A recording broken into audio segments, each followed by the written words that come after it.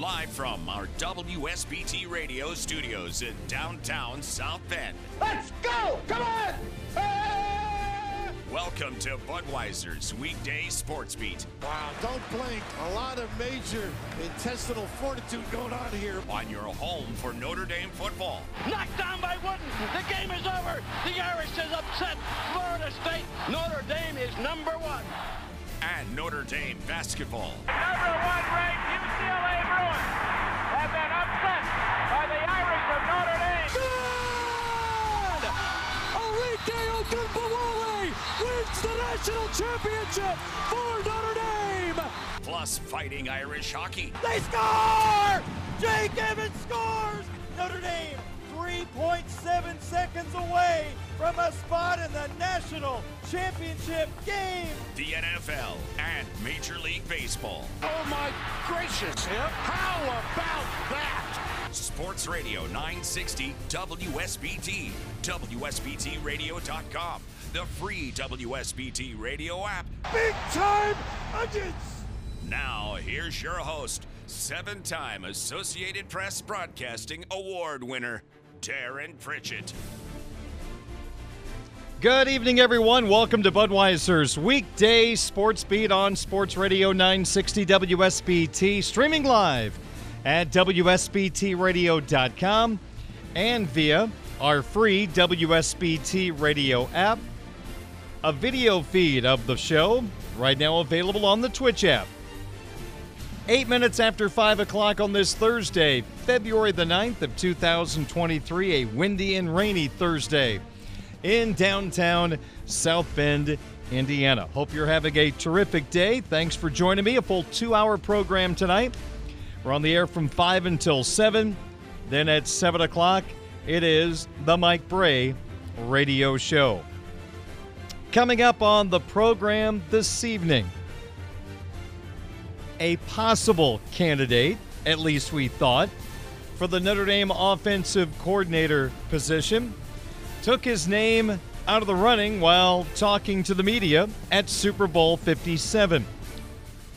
Notre Dame men's basketball, same old story, coming up short at the end.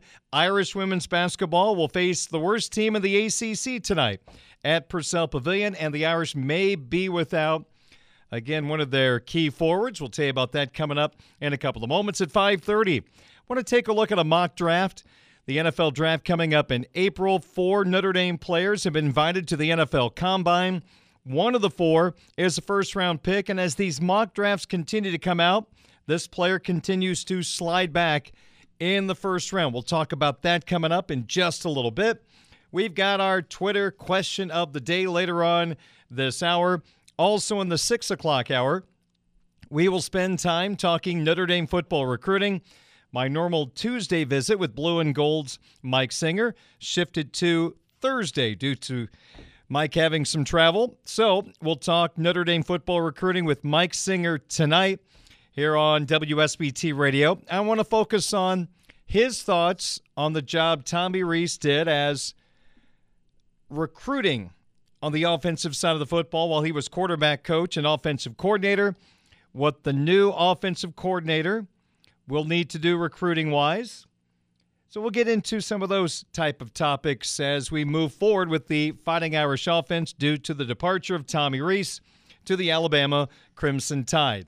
So Mike coming up in the 6 o'clock hour, right around 6:10. Then we'll get to some ACC basketball bracketology.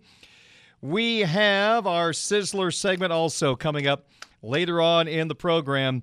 Budweiser's Weekday Sports Beat on WSBT Radio. As I look out the windows of our studios, a little windy, a little rainy, I look to my left, and I've got my camera that I can wave at the folks watching on the Twitch app, but also up and to the left of that camera, got to admit, I have the Golf Channel on, watching some golf out in Phoenix, Arizona. Sunshine, no wind, short sleeve shirts. I mean, what a great week out in Phoenix, Arizona. You have one of the more popular stops on the PGA Tour, the Phoenix Open, which features that par 3, I think it's number 16, that is now completely surrounded by suites. And that is the hole in which all the fans scream and yell as the players hit their tee shots into that par 3. They cheer if they hit a great shot. They boo if they hit a bad shot. Last year we saw hole-in-ones occur on that hole, and beer cans were being thrown all over the course. But it's different. I think different is okay in some circumstances. This is the one hole where it's okay to get rowdy as a golf fan. We are taught to be very proper out on the golf course. You watch, you have the golf clap, you don't scream, you don't yell mashed potatoes or whatever they sometimes yell.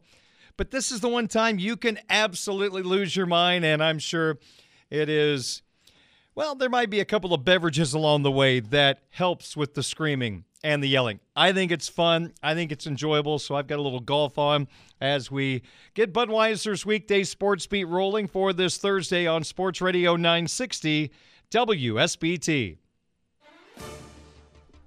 We begin with our hat trick of opening topics. Hat trick equals 3 in the game of hockey. Here on Sportsbeat, it means opening 3 topics for the program. And we start with Brian Johnson saying, "What you talking about, Willis?" The Eagles quarterback coach, Brian Johnson, held a media session at Super Bowl 57 and was asked about the Notre Dame offensive coordinator vacancy. His name was linked to the job via the media. Brian Johnson said, "You know what? I have no idea where the reports linking me to Notre Dame came from." And Johnson very clearly stated, "I'm not going to Notre Dame." So we are done with Brian Johnson. He was my number one choice of the names at least being kicked around on social media, being reported on. It was a long shot anyway. He's going to be an offensive coordinator in the National Football League. Did an amazing job at Utah and Florida as offensive coordinator. Unless he wants to go back to college, he would have a job.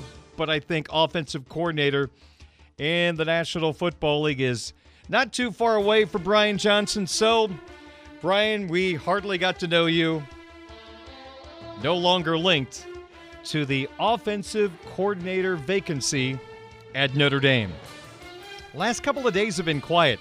I get the sense that Tommy Rees was a pretty good leak to several media members because they've been awfully quiet through the offensive coordinator search. Not much information's getting out. So I think Tommy was locked into a couple of media members that maybe was fed information, but it's awfully quiet on the coordinator front for whatever reason. Either that or Marcus Freeman's doing a terrific job of keeping this away from anybody that doesn't need to know the information. So with that being said, let me just speculate. This is an intriguing guy. It was mentioned to me yesterday. All right, let's do a little research. I'm not saying this guy's a candidate. I'm not saying Marcus Freeman has talked to him because I do not know that. This was a name that was brought up to me, doing a little research. He goes into the intriguing category. No idea if he'd be interested. But it's Duke offensive coordinator Kevin Johns. Now, again, no one is linking Kevin Johns to Notre Dame. So let's make that clear. This is just a hypothetical, interesting offensive coordinator that if Marcus Freeman was interested in him, I'd give it a thumbs up. So Kevin Johns had a great year last year at Duke. The 2022 Blue Devils won 9 games, a bowl game. Just a fantastic season under former Irish defensive coordinator Mike Elko. Now Johns is 47 years old. And last year with the Dukies, who are known for basketball and lacrosse, not football,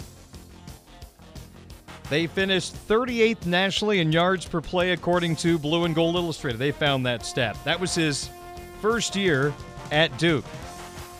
The year before, Duke was 102nd in the country in that same category. Now, Johns had the opportunity to work with quarterback Riley Leonard, and the Leonard-Johns combination was terrific last year for Duke. Leonard completed 63% of his throws.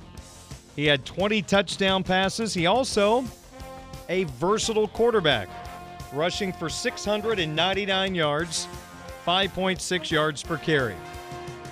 Sam Hartman can outthrow Riley Leonard, and I'm not saying he can run like Riley Leonard, but he can run for more than he did last year at Wake Forest when it seems like they were protecting Hartman from an August injury that cost him the first game of the year. They might have been protecting him by not letting him run as much. So Kevin Johns from Duke, he's an Ohio native. He has been an offensive coordinator or a co-coordinator with a lot of schools. He was at Indiana from 2011 to 2016. Part of the Western Michigan program in 17, Texas Tech at 18, and Memphis 2019 through 21. At Indiana, he worked with Nate Sudfeld. Notre Dame running back coach Dylan McCullough worked with Johns at Indiana. So that's kind of an interesting tidbit. No idea if he's a candidate, no idea if he's interested. This name was brought up to me, and I'll put it in the intriguing category. But again, the last couple of days, not much getting out in regard to who Marcus Freeman is talking to. You would imagine he has scheduled in-person visits. Maybe they have started already. If they have, it's been kept very quiet. But we are 6 days into the offensive coordinator search. Marcus Freeman can take his time right now. Tyler Horka made a good point yesterday on the program. It's not like Notre Dame is battling 5 or 6 other teams for an offensive coordinator. They're on their own island right now. They're looking for an offensive coordinator while everybody else is locked in. Now, as soon as Notre Dame gets one, that might lead to a domino effect. But right now, Notre Dame can kind of take their time and make sure they get absolutely the right individual to lead Sam Hartman and the Irish in 2023, and of course, beyond that. So let's keep an eye out. Fun name, Duke offensive coordinator Kevin Johns. A couple other nuggets. Notre Dame freshman safety Adon Schuler is going to miss spring practice due to a shoulder surgery that took place recently.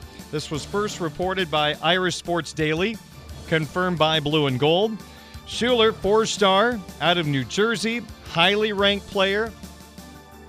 We often mention the 2023 On3 consensus, which takes the top 4 recruiting services and their rankings, averages them together to come up with one ranking. And On3 consensus had Schuler as the 293rd best player in the class of 2023 and safety number 25.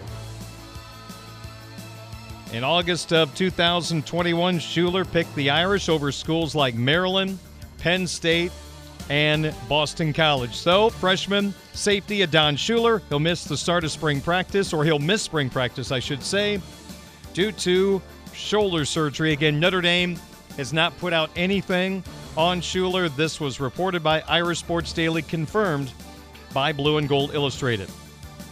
Also, a former coordinator under Brian Kelly at Notre Dame, Chuck Martin's been at Miami for quite a few years now as their head coach.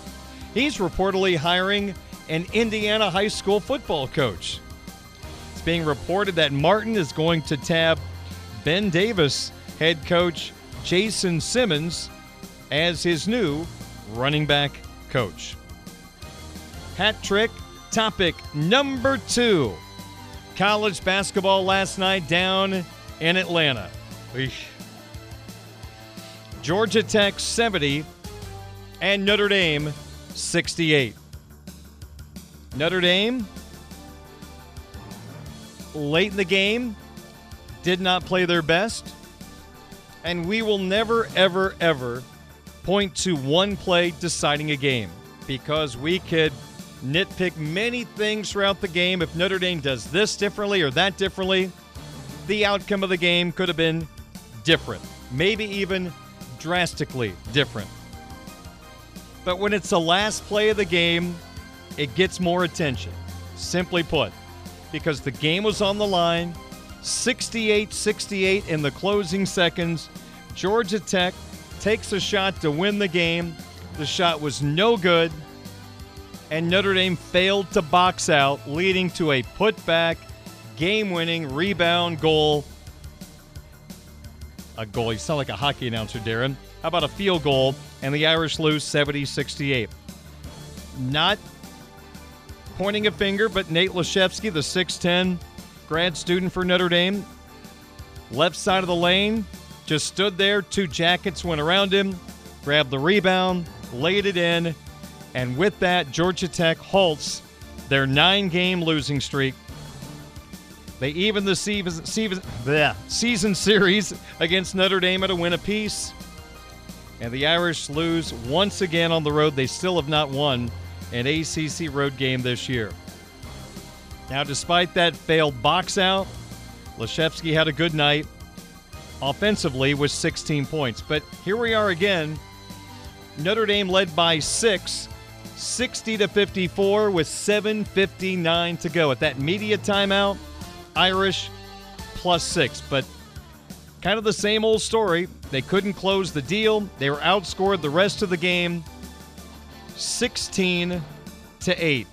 It did not help Notre Dame's cause that their most explosive offensive player, freshman guard J.J. Starling, did not start the game, was under the weather, scored only 2 points on 1 of 5 shooting in 12 minutes of action. That is a big loss for this team. That's a guy that can create his own opportunity to score and also set up a teammate. So Starling, limited action, sure did not help Notre Dame's cause. As I mentioned, Leshevsky was 16, Dane Goodwin 14. The freshman Ben Allen Lubin went into the starting lineup. He had 13, Cormac Ryan 13, Marcus Hammond 10.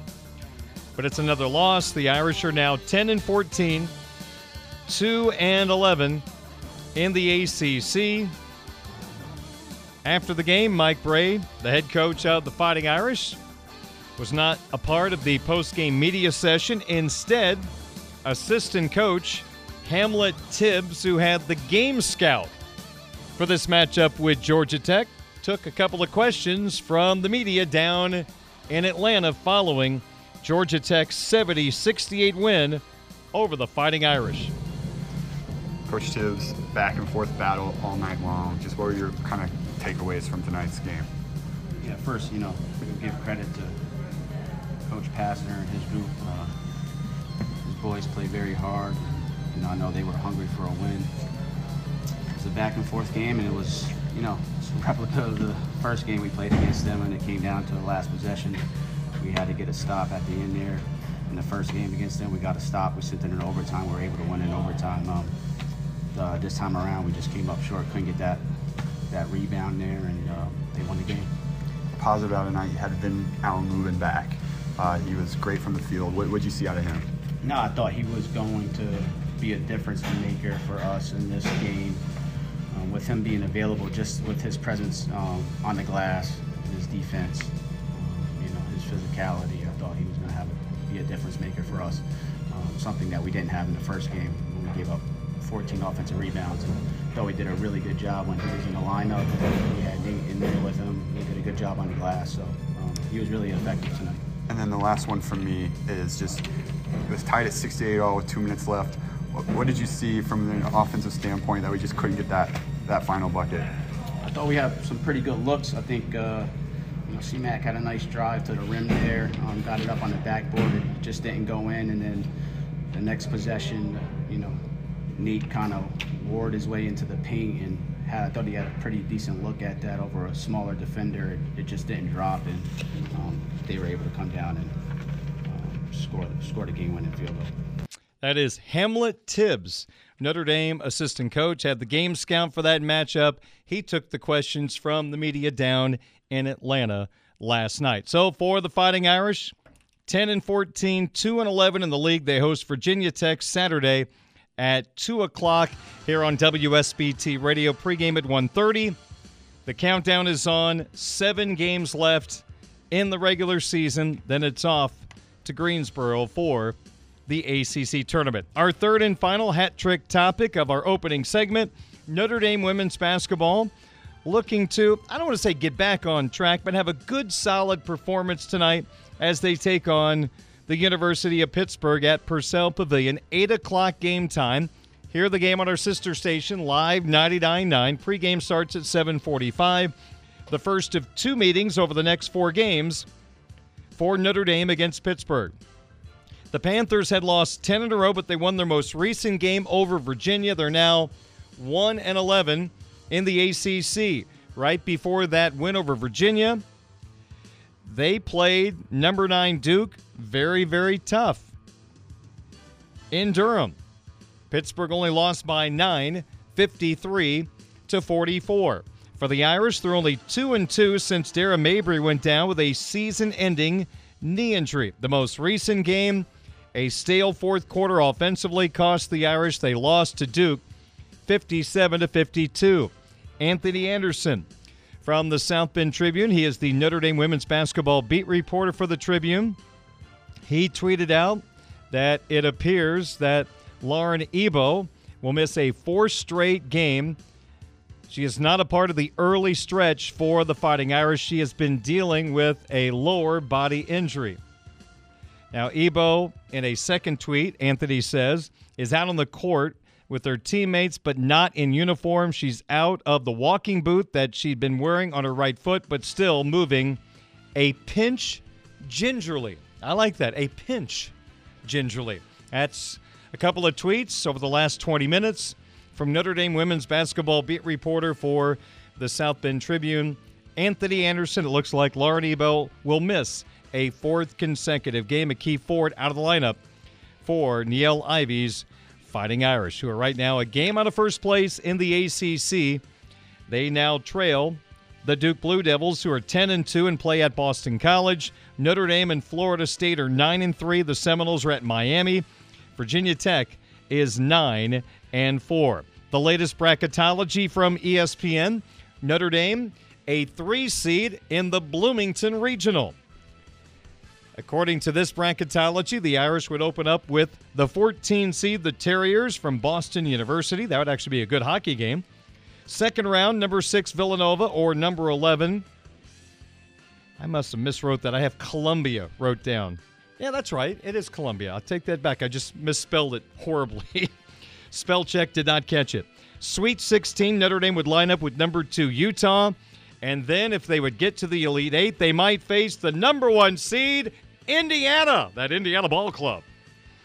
That would be an intriguing Elite 8 matchup with a Final Four on the line. Indiana ranked number 2 in the country, and that is their highest ranking in program history. I think they play Iowa tonight. That'll be a terrific women's basketball matchup. Big Ten women's basketball is really, really good this year.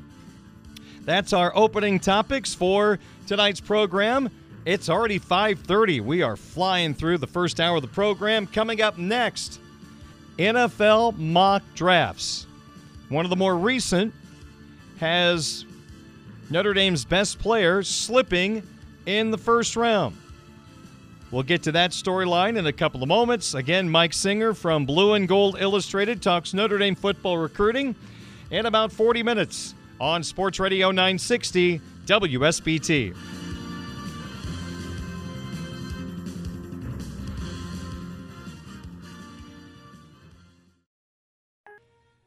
Carrie, thank you very much. Great to hear from you. 5:35 on your home of the Fighting Irish, Sports Radio 960 WSBT, streaming live at WSBTradio.com and the free WSBT radio app. Super Bowl 57 coming up on Sunday. Hear the game right here on WSBT Radio. Eagles and Chiefs. Pregame from Westwood One starts at 2 o'clock. Opening kickoff at 6:30. Right here on Sports Radio 960 WSBT.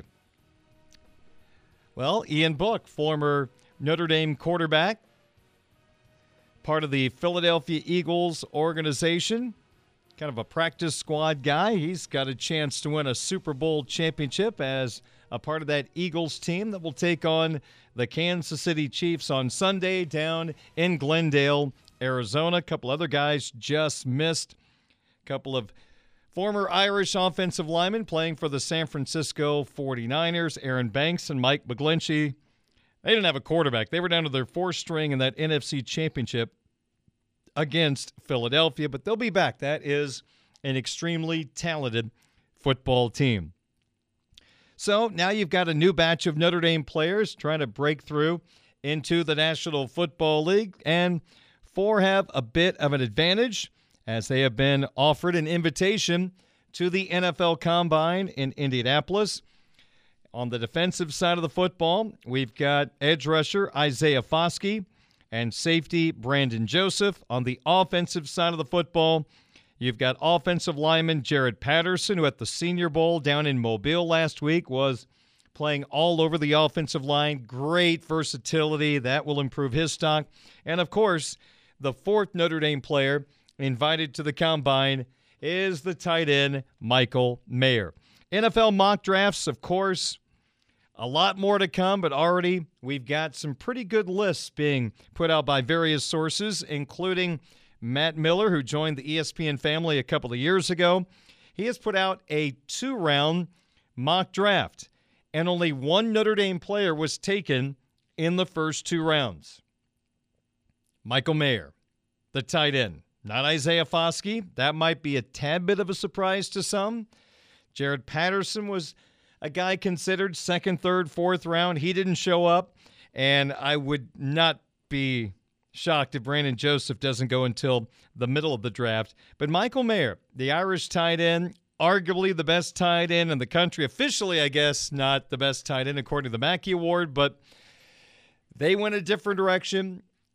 Following Michael Mayer, I think he is the best tight end in the country because he brings you not only terrific route running, great hands, he is elusive as a tight end. He's a mismatch, and he can block in line, which Bowers from Georgia, that's not necessarily his cup of tea. Mayer's the guy. He is the complete tight end in this NFL draft. But as I've talked about a couple of times,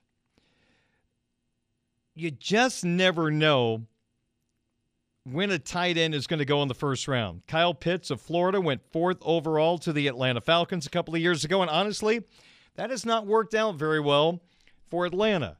Now, they've been going through some changes down in Atlanta that does not help Pitts. They went from Matt Ryan and went through a couple of quarterbacks this year that was okay. Desmond Ridder, the Cincinnati quarterback, wrapped up the year after Mariota started the year at quarterback. So maybe not a fair shot, but you're just not seeing that you saw at Florida. So who knows when a tight end is going to go in the draft? It's all about need. Tight end is not a position that you take normally in the top 10. That's offensive tackles, edge rushers, quarterbacks, really, really special players. Mayer is a special player, but the tight end just isn't that luxury position that a lot of teams want to take that quickly. Pitts was considered a wide receiver at tight end. That's why he went so quickly.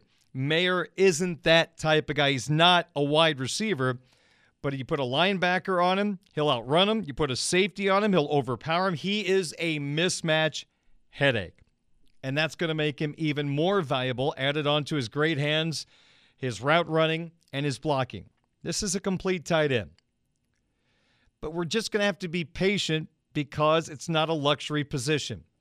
Matt Miller from ESPN put out his 2-round NFL mock draft, and Michael Mayer slipped all the way down to number 28. Now, this is one person's opinion. The next person might have Mayer going in the top 15. They all listen. They talk to people. They gather information, at least the more prominent mock drafters. They get as much information as they can, even though there's not a lot of honesty that takes place, I don't think, in these conversations, but you get an idea of what's happening.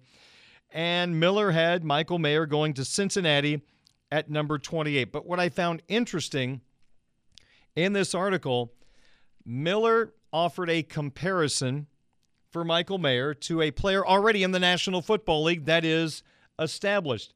And I think this is an extremely Nice compliment to Michael Mayer. The guy he's compared to was the 8th overall pick in the 2019 NFL Draft out of the University of Iowa. The Detroit Lions selected T.J. Hawkinson, 6'5", 248 pounds. All right, ballpark comparison there. Hawkinson went to the Lions at number 8 overall, and he compared him to Hawkinson because of his route running, his ability to inline block, in his hands.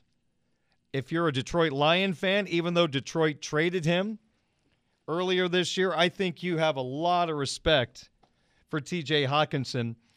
After his rookie year, his second year, 2020, 67 catches, 6 touchdowns. 2021, 61 catches, 4 touchdowns. And this year, with the Minnesota Vikings, he played 10 games with Minnesota. He was targeted 86 times, 60 catches for 519 yards and 3 touchdowns.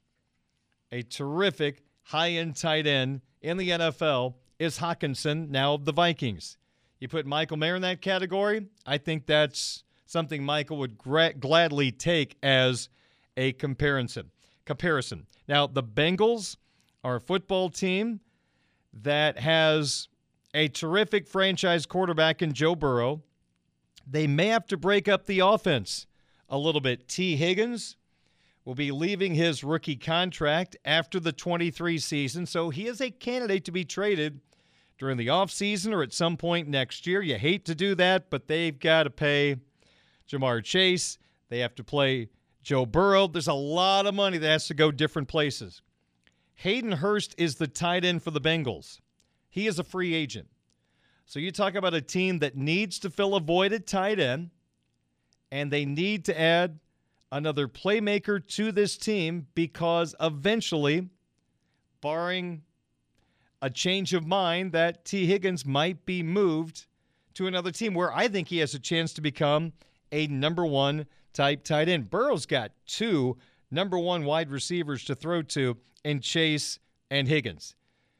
But Michael Mayer could offset the loss of Higgins because you're going to improve your tight end position. Even though Hayden Hurst is a good, solid football player, I'm not saying he's a bad player. I just think Mayer is an upgrade over him once he gets to the National Football League. And you're going to have a better playmaker at tight end to help offset the loss of a terrific player in T. Higgins. So I think Mayer to the Cincinnati Bengals makes total sense. Now, will he last that long? Can't wait to see all the different mock drafts that give all the opinions on Michael Mayer. Now, Isaiah Foskey did not show up in this 2-round draft. Personally, this is my opinion. I am not an NFL scout. Just a lover of the game of football, love the NFL. I think we needed to see a little bit more out of Isaiah Foskey this year at Notre Dame to complete his portfolio. Came back this year, became the all-time sack leader in Notre Dame history. I think he still needs to be more explosive, more moves as a pass rusher, needs to be better against the run. So I think there is room for him to get better, go to the right organization, working with him will take him to the next level. I didn't see that big step up this year that we were all hoping for. Didn't have a bad year. It was a solid year. But that much experience in the game, I think I was hoping for a little more. I don't know if you feel the same way. Good, solid year, but I don't think it was the type of year he wanted to get him into the first round. In fact, this mock draft, he's not even in the second round. Now, Jared Patterson, his versatility is going to give him an opportunity, I still think, to be a candidate to be taken in the second round, maybe the third round. Brandon Joseph is hard to figure out. A safety at Notre Dame, had a great couple of years at Northwestern, transferred. Wasn't a guy that just wowed you on tape this year. Solid, good addition, but as we talked about through the season, his job was not to replace Kyle Hamilton. You don't replace Kyle Hamilton unless Kyle Hamilton was coming back to Notre Dame. So it's unfair to compare the two because, I mean, you flip on any game with Hamilton, man, he showed up just making plays all over the place. Joseph did not have that impact this year. I'm really curious to see where he starts to show up in these expanded mock drafts. Is he a second-day guy in the NFL draft? All right, 546 at WSBT. It is worth mentioning Justin and Jason Adamiola. They did not get invites to the NFL Combine. If there was anyone that could have had a shot to go that didn't from Notre Dame, I think definitely it was the Adamiola twins, so they'll have to go a different route to get noticed. Their pro day obviously will be huge at the University of Notre Dame. 5:46 is our time. So again, Michael Mayer in that mock draft by Matt Miller of ESPN goes 28th to the Cincinnati Bengals, and he compares him to the Vikings' TJ Hawkinson. Coming up next, our Twitter question of the day. We talk Notre Dame football recruiting with Blue and Gold's Mike Singer in about 25 minutes on Sports Radio 960 WSBT. Pet lovers, mark your calendar for Saturday night, March 11th. Pet Refuge's annual gala and auction, Playing for Keeps, will be held at the Hilton Garden Inn's Gillespie Center in South Bend. This will be Pet Refuge's largest fundraiser of the year. Price is just $50 per person. We hope to see you March 11th. Another way you can help Pet Refuge is to become a volunteer. If you're 18 or older, you can be a foster home, assist during adoption events, or you can help at the shelter. For details, visit petrefuge.com. You can listen to Budweiser's Weekday Sportsbeat live or on demand with our free WSBT radio app. Just search WSBT Radio in the App Store and Google Play. Now, back to local sports talk on Sportsbeat with your host, Darren Pritchett. Budweiser's Weekday Sportsbeat brought to you by Budweiser, the king of beers. Locally distributed by United Beverage Company of South Bend. Sports fans, this Bud's for you. By Barnaby's of Mishawaka and Granger. Now with 3 locations to serve you, Barnaby's, the family inn. By the Food Bank of Northern Indiana. Hunger is a story we can end. Find out how at feedindiana.org. By Midland Engineering Company, beginning their 2nd century of quality roofing experience. By the Mishawaka Education Foundation, granting a better future. And by Pet Refuge, urging you to adopt, don't shop, where new beginnings have happy endings. 8 minutes in front of 6 o'clock, Sportsbeat continues. I'm Darren Pritchett. Mike Singer talks Notre Dame football recruiting, and about 50 on WSBT Radio. This is the Budweiser's Weekday Sportsbeat Twitter question of the day from Sports Radio 960 WSBT. Each weekday on my Twitter account at 960 Sportsbeat, I ask our Twitter question of the day. On Wednesday's program, this is the question I offered you. If Notre Dame hires as their new men's basketball coach Oklahoma and former Loyola head coach Porter Moser, your reaction would be ... Your 4 choices. A great hire with an exclamation point. Choice number 2, a solid hire. Choice number 3, it's okay. And the final choice, disappointing. 4th place in the voting. We got a little bit of votes going here and there on yesterday's question. 4th place, it's okay. 17.6% of the vote. 3rd place in the voting, if Porter Moser is named the new Irish basketball coach, that's just a name thrown out there. Disappointed was in 3rd place at 20.8%. And then we had a tie for the top. Same amount of votes, 31% each for great hire with an exclamation point and also a solid hire. So if you break down the voting, 79.4% thought it was at least an okay hire, if not great. So I would say 79.4% positive with that notion. 20.6% not overly impressed. It'll be really interesting to see who's interested in this job. The roster is going to be broken apart with grad students out of eligibility. Will J.J. Starling, the freshman guard, come back? Next year's recruiting class went from 3 to 1 with a couple of people getting their releases. Getting transfers in has been a challenge, so this is going to be a really interesting couple of years for Notre Dame basketball. We might have to be very patient. In fact, I think you should already plan on being patient with the new head coach, and if they turn it around quicker than a couple of years, that's even better. With this, it's not like you've got a roster full of really high-end players waiting on the new coach in a very competitive ACC conference. So, thank you so much for voting. Great hire, solid hire, tied for the lead at 31%. Now to today's question, back to the Notre Dame football offensive coordinator search. Today's question, which has been posted at 960 AM Sportsbeat on Twitter. Do any of these current college offensive coordinators seem like a good fit for the same position at Notre Dame? And these names come from the Football Scoop article that has been posted in regard to Notre Dame's coaching search and the sources they have. Here are your 4 choices. Utah's Andy Ludwig, who has a really good track record. If you want to spend a couple of moments looking up some of these guys, Ludwig has a ton of experience, 2 decades worth, and he has been a part of that Utah team the last 3 years that have put up some outstanding offensive numbers.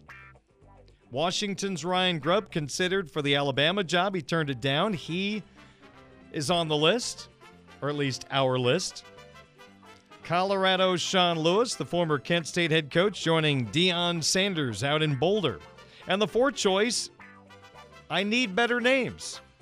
So again, do any of these current college offensive coordinators seem like a good fit for the same position at Notre Dame? Utah's Andy Ludwig, Washington's Ryan Grubb, Colorado's Sean Lewis, or I need better names, Darren. You can vote right now on my Twitter account at 960 Sportsbeat. And looking at the early voting, it's kind of a 2-horse race right now, with the other 2 falling a little bit behind. We'll see how the vote turns out tomorrow. We'll pass along the results tomorrow. But again, we would love your participation. Leave a comment if you wish. Go to my Twitter account, 960 Sportsbeat. 5:57. A sports update is coming up in a matter of moments. And then we'll talk Notre Dame football recruiting with Mike Singer, his thoughts on the Tommy Rees era recruiting at Notre Dame, what the next offensive coordinator should expect. We'll talk some Notre Dame recruiting coming up next. This is Budweiser's Weekday Sports Beat on your home of the Fighting Irish Sports Radio 960 WSBT. Budweiser's Weekday Sports Beat continues on Radio 960 WSBT. WSBTradio.com, the WSBT radio app, and on Twitch as Darren Pritchett talks Notre Dame football recruiting with Blue and Gold Illustrated insider Mike Singer. Well, just when you thought it was going to be a boring month or so involving Notre Dame football, Tommy Rees, the offensive coordinator, leaves for Alabama, and now a coaching search underway to fill a seat at Marcus Freeman's table. Great to be back with you on Sportsbeat. I'm Darren Pritchett, joined by Mike Singer, the Notre Dame football recruiting insider at Blue and Gold Illustrated, blueandgold.com. All right, let's go step by step. Let's go back first. Give me your thoughts through the years, Tommy Rees, the recruiter, and maybe how it changed a little bit under Marcus Freeman. Yeah, a lot to unpack here. Rees has always been a good recruiter. I think the question has been, going back to his days under Kelly, and I've talked about this a lot, is, when Brian Kelly was the head coach of Notre Dame, and I always said this about him too, he was a very good recruiter when he did it. The problem was he was not like this grinder on the recruiting trail. And I don't care if we're talking about college football or working at Home Depot. If your boss is not, a grinder in a certain area, that's going to trickle down to his or her staff that they're not going to be grinders in that area too. So when Brian Kelly is not, a dog on the recruiting trail, it's hard for him to demand that to his coaching staff, right? He's not really leading by example. Or I guess he is. It's just not the example that should be set. But when Marcus Freeman comes on board as Notre Dame head coach, I mean, he is not, he's not going to allow for slacking off on the recruiting trail. So I think you definitely saw an uptick in Reese's work ethic, for the lack of a better term, on the recruiting trail, and the proof has been in the pudding, Darren. In the past, what has it been, 7 months, 8 months? I mean, landing C.J. Carr in the 24 class, flipping Kenny Minchie from Pittsburgh, and then going out and getting On3's number 1 overall transfer in the offseason, Sam Hartman. I mean, does it get much better than that? I mean, that's a fantastic several months for Reese. So, it's a mixed bag for Reese these past several years, Darren. I mean, you look at the production and, the numbers aren't great, but then you go, oh, well, I mean, he's kind of doing with what he's got, right? I mean, he's built this offense around the talent that Notre Dame has, but then you go to the other side of it. Well, I mean, he's been the offensive coordinator, quarterbacks coach is kind of on him, or at least part of it. So overall, I think Reese did a really good job at Notre Dame, but I don't think this is a monumental loss for the Irish by any stretch. As fans hear all these different coaches who might be in line for an interview with Marcus Freeman, without getting into a name, let me just give you a hypothetical. It's a coach without a great track record as a recruiter, but he's one heck of a play caller and offensive coordinator, maybe even comes from the NFL. Can that be, can you overcome that because Marcus Freeman is so front and center in recruiting nowadays? Darren, I think people might disagree with me on this. Okay. I don't think recruiting is that hard. It's about effort and personality. So, I mean, look, Chancey Stuckey is the perfect example of this. What was it, in 2020 and a couple years before that, he is in the recruiting office at Clemson, not even as an assistant coach. 2021 is the receivers coach for Baylor. And then this year, he's one of the most pivotal coaches on the Notre Dame staff in terms of recruiting. He doesn't have a ton of experience. Notre Dame went from abysmal recruiting class at receiver in 2022 to myself, Tom Lemming, who's a longtime national recruiting pundit, and On3's Charles Powers, who's the director of scouting and rankings. All three of us agreed the best position group for Notre Dame in 2023 was receiver with Chancey Stuckey. So the scenario you just laid out there, and I'll take that. Yeah, I mean, you can be taught how to recruit, and again, it's about effort and personality. If you have those two things, it's not rocket science, Darren. It's not that hard to text recruits who would love to talk to you, right? I mean, so yeah, I'll take that. I'll take that scenario, Darren. I'm sure it's a lot like trying to be a politician. You have speechwriters that write everything for you. You just have to deliver it with personality and belief. And I'm sure there's a structure in place that teaches you to talk properly about Notre Dame and hit the strong suit. So it's probably a lot like running for office. And, the quarterback position, assuming that Notre Dame would hire a quarterbacks coach / OC, they already have C.J. Carr committed. So, and he looks to be locked in. The only way I could see Carr leaving Notre Dame is if they absolutely botch the offensive coordinator hire, and he is a terrible fit with C.J. I don't think they're going to be hiring Paul Johnson, so it should be okay there. No triple option here, Darren. But yeah, it's a very attractive offensive coordinator position, Darren, and quarterbacks. I mean, that quarterback room, especially for this season with Hartman, assuming Buckner stays around, that's a darn good number 2 quarterback. Don't sleep on Steve Angeli. I've been hearing really good things about him this offseason. I'm not just saying that. as one of his biggest fans, but seriously, look, I'm hearing really good things from sources on the Notre Dame side of things about Angeli. You've got Minchie coming in, and then in the future you have CJ Carr committed, and then the 2025 quarterback. I mean, that's so far away that you can really build your board out. So it's a really attractive spot for a potential coordinator. I'm Darren Pritchett with Mike Singer, Notre Dame football recruiting insider, Blue and Gold Illustrated, blueandgold.com. And you've kind of answered this next question partially, but the new offensive coordinator's walking into a great situation. How would you describe the recruiting job in front of him over the next maybe couple of years? I think a big part of it, Darren, is as things currently stand, the rest of the offensive staff is in place. So, like when I talk to the Notre Dame commits at running back, receiver, tight end, offensive line, they're all good. They're position coaches around. Did they have good relationships with Reese? Sure, but the guy that did a huge part of recruiting them still around. So the offensive coordinator just needs to get along with CJ Carr, build that connection, and again, CJ, who we'll talk about next, he's got a good relationship with all the other coaches on the Notre Dame staff. I know Chancey Stuckey, who played quarterback in high school. They even have a good connection. So you just build a relationship with Carr, hit the ground running in 2025. You have plenty of time for that. It is seriously, I might not be the biggest Tommy Reese fan, but I'm going to shoot you guys straight. He's leaving the quarterback room in a better place than he found it.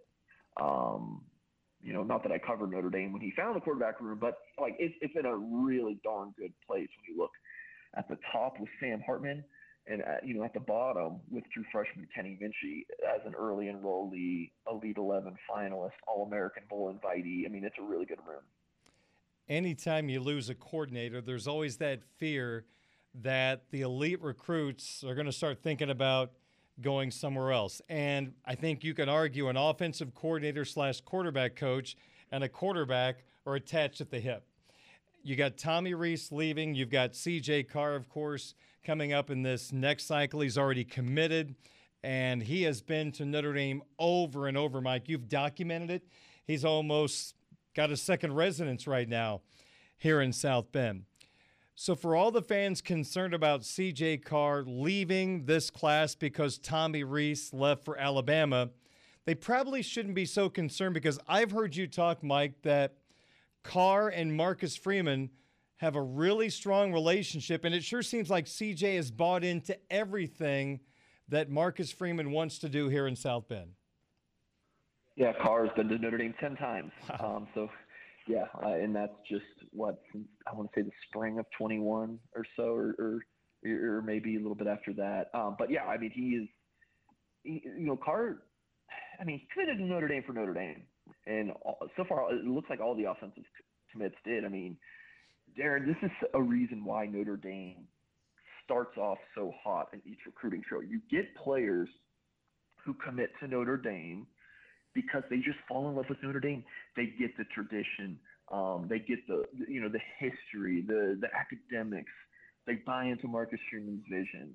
So a coach leaves. Yeah, it stinks. I'm sure CJ Carr would much rather Reese be around, but I mean, he picked Notre Dame because he loves the Fighting Irish. He loves the campus, again, the tradition, the academics, and he wants to build something special in South Bend. So again, you want to hear Carr talk about the next offensive coordinator to you, feel 1,000% good. For now, it's just 95% good. He's a huge piece for Notre Dame moving forward. Just get this offensive coordinator in here, build a relationship with Carr, and everything should be well. I don't mean to ask this by wanting to create a shot toward Tommy Reese. I want to make that clear, but I need to ask this because just based on Twitter, and I follow you, and you'll retweet stuff that maybe a player says it's on Notre Dame's list to be recruited or whatever the case may be, but there didn't seem to be any anguish about Reese leaving from current players or even players that are being recruited by Notre Dame right now. Was it as quiet as it seemed like? Yeah, I mean, coordinators come and go. Yep. It's the same as position coaches. You'll have players decommit when there's a coaching change, but then it kind of goes back to, well, did he even want to be there in the first place? So, yeah, I mean, the commits all look locked in on the offensive side of the ball in 2024, but I think that says more about their love for Notre Dame than anything. And again, not a slight, like you said, not a slight towards Reese. He did a good job in, kind of selling those kids on Notre Dame, so that when he did leave, that, they're not looking to leave the class. So again, yeah, Reese leaving, it's not ideal. These recruits like him, but they're totally bought in on the Fighting Irish. Let's spend a second on the defensive side of the football, as Notre Dame recently got a commitment from a cornerback named Leonard Moore. What stands out about Moore? Yeah, length. I mean, he's ranked as a 3-star according to all these websites, Darren. But when you talk to the analysts, everyone's like, "Oh yeah, this is a hard recruit to find at the cornerback position when he's about 6'2", 180 pounds with that kind of length." And he can backpedal as fast as some receivers can run forwards. I see his 3-star ranking as as a borderline 4-star, and he just seems like someone who's going to shoot right up the ranks there. I mean, his length, athleticism, just overall football IQ, feel for the game, and a highly academic reports an over a 5.0 GPA. Which is clearly outstanding. Academics are just as important as football, if not more, in this family. His dad is a professor at the University of Texas. So really nice pickup for the Irish. Notre Dame really wants length. Like, that's kind of a buzzword, like, oh, you want this long players. Like, it's a real thing. Like, just having, longer players, that long wingspan, just to be able to tip that pass away rather than the receiver catch it for 40 yards.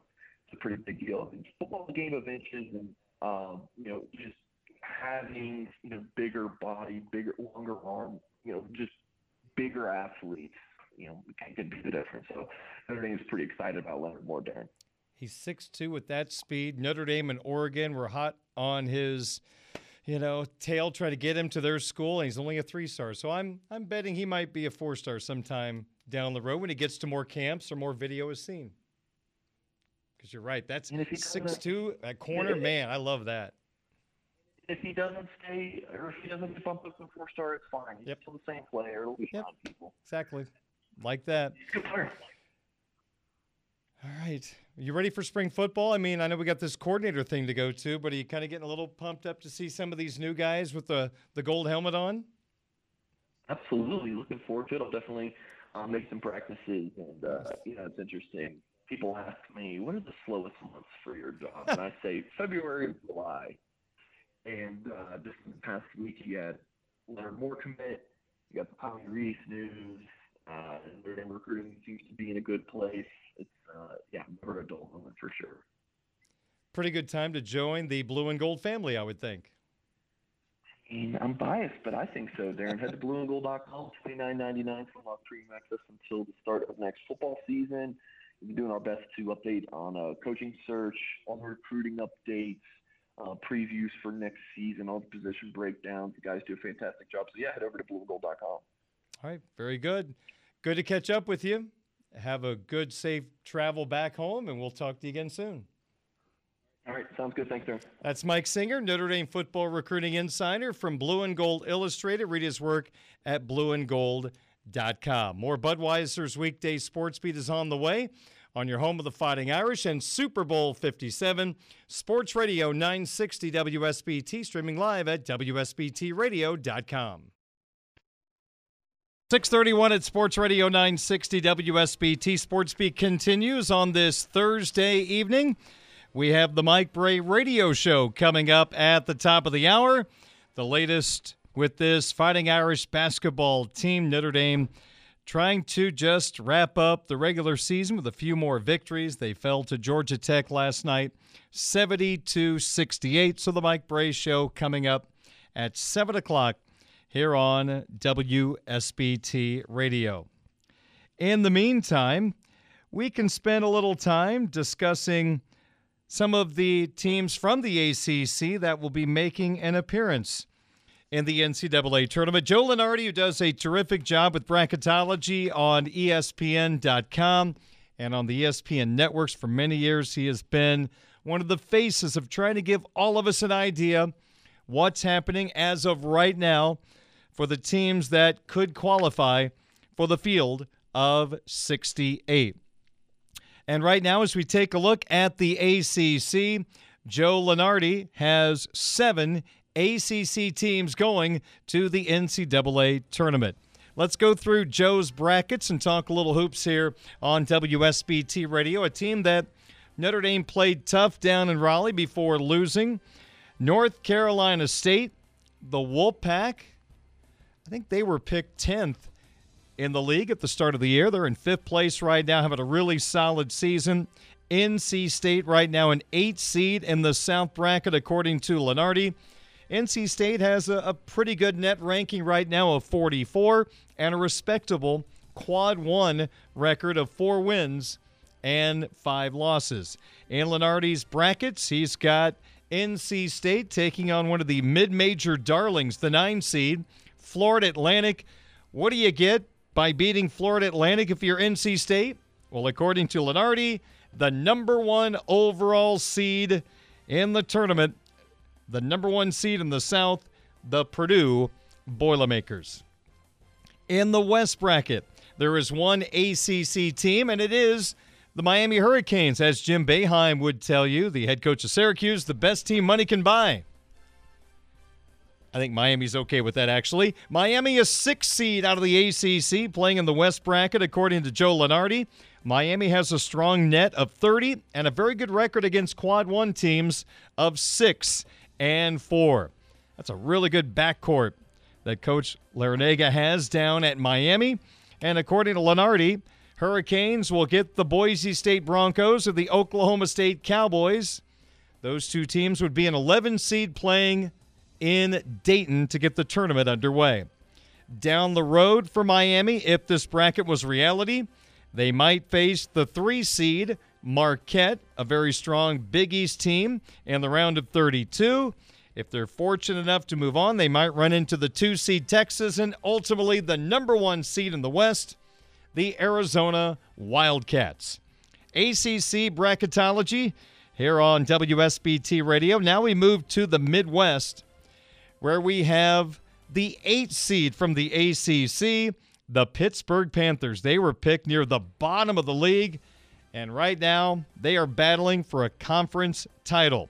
Pittsburgh and Clemson are tied for first place in the ACC, but yet they are way down the seeding line. We'll get to Clemson in a moment, but in the Midwest region, according to Lunardi, Pittsburgh at 8 seed, their net ranking is only 52, not a strong non-conference schedule. You can't blame them. They've been down for years.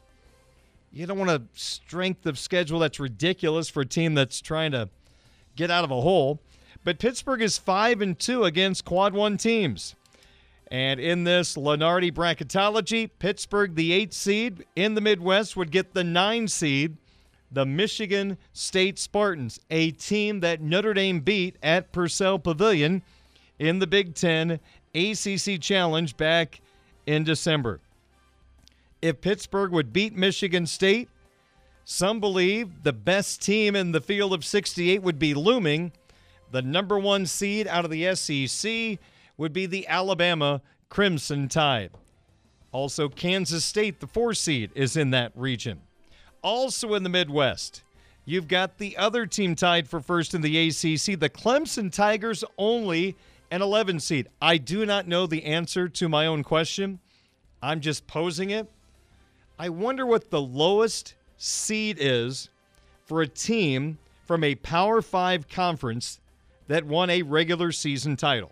Power 5 regular season champion, the lowest seed ever picked up in the NCAA tournament.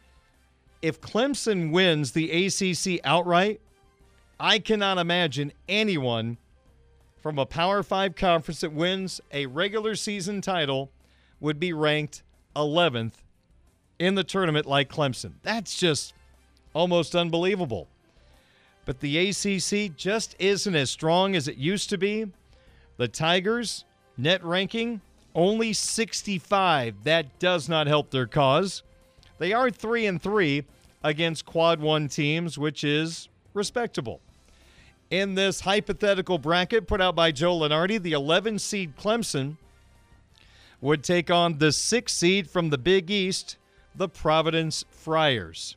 You win that game, the Tigers, according to Lunardi, would draw Virginia. Now, I'm surprised this would be reality because conference teams aren't supposed to meet until the second weekend, the round of 16. That would be a round of 32 matchup, and it's not like there's not enough room for all the ACC teams not to be matched up. So I think that might have been just a clerical error, but we'll play along. Virginia, the 3, Kansas, the 2 in the Sweet 16, and maybe Alabama in the Elite 8. A third team from the Midwest, I just talked about them. The 3 seed Virginia, they have a net ranking of 14. They are 4-4 against Quad 1 teams. They draw Princeton in this hypothetical bracket with Clemson or Providence looming, and then maybe Kansas and Alabama. Kansas and Virginia, that would be an intriguing game in the round of 16. All right, ACC bracketology with the help of Joe Lunardi of ESPN. 2 teams from the ACC are in the East region. Familiar foes, including their first ever meeting in the Final Four last year. We'll start with North Carolina. The Heels last year almost missed the tournament. A late surge, which kind of got kicked off by their win at Cameron, beating Duke in Mike Krzyzewski's last home game. They got into the field, they got hot, and made it all the way to the title game where they were ahead. Weren't they up by double digits at one point before losing? Well, Carolina's a 9 seed right now. Their net is 45, and they are 1-8 against Quad 1 teams. I'm trying to remember right now as I'm talking about Carolina, their most recent game. Who was it against? Wake Forest, I believe. They had a 30-minute closed-door meeting to apparently air things out in that locker room because that's an extremely talented team returning key pieces from last year that made the Final Four that are struggling this year. A 30-minute closed-door meeting on February 9th. Not a great sign. According to Lunardi, we could have a very interesting Power 5 8-9 matchup. The 9-seed Carolina against the 8-seed Auburn. You win that game, good luck against Kelvin Sampson's team that plays as good a defense as anybody. Number 1, Houston. The 4-seed in that region is TCU. So TCU and Houston could meet in the Sweet 16. For the folks down in Texas, that would be a heck of a battle. Also in that region, the 2-seed Tennessee, the 3-seed Baylor, and you look at Duke, the number 7 seed in the East, a net of 29, but they are only 3-7 against Quad 1 teams. This is not your normal Duke team. I would be shocked if they make a big run. In Lunardi's bracket in the East, the 7-seed Duke taking on the 10-seed West Virginia out of the Big 12, who had a very nice home win over the Iowa State Cyclones last night. Bob Huggins' team struggled in the month of January, trying to bounce back here in February, trying to get back to the NCAA tournament. If Duke would beat West Virginia, number 2 Tennessee is looming. And how about the way the Volunteers lost last night in Nashville? Vanderbilt knocked off Tennessee, but Tennessee should have won the game. They were up 2 points in the closing seconds, 10 seconds to go. Tennessee had a breakaway layup. The Volunteer, with the ball, decided to not score the layup, dribbled to the far corner, and got fouled. The problem was Vanderbilt had a bunch of fouls to give, so they fouled and fouled and fouled. Well, Tennessee eventually got to the free throw line, missed the front end of the 1-and-1. Vanderbilt got the rebound. They had a player going to the bucket who kicked it to the near side corner, and a 3 was buried, and Vanderbilt knocked off Tennessee down in Nashville. Again, if that Volunteer just lays it in, they're up 4 with right around 10 seconds left. Ball game over, but he thought trying to eat up more time would be better. Well, it turned out to be a mistake, and Vanderbilt stuns Tennessee in that SEC matchup. Also in the East, you got Houston and Kansas State. That's kind of a fun region. Houston 1, Tennessee 2, Baylor 3, Kansas State 4. So that's a little ACC bracketology, just looking ahead at what might be ahead of those ACC teams. Of course, for Notre Dame to go to the tournament, they have to win the ACC tournament. 6:42 is our time. Sports Wagering Talk and Sizzler is coming up next on Sports Radio 960 WSBT.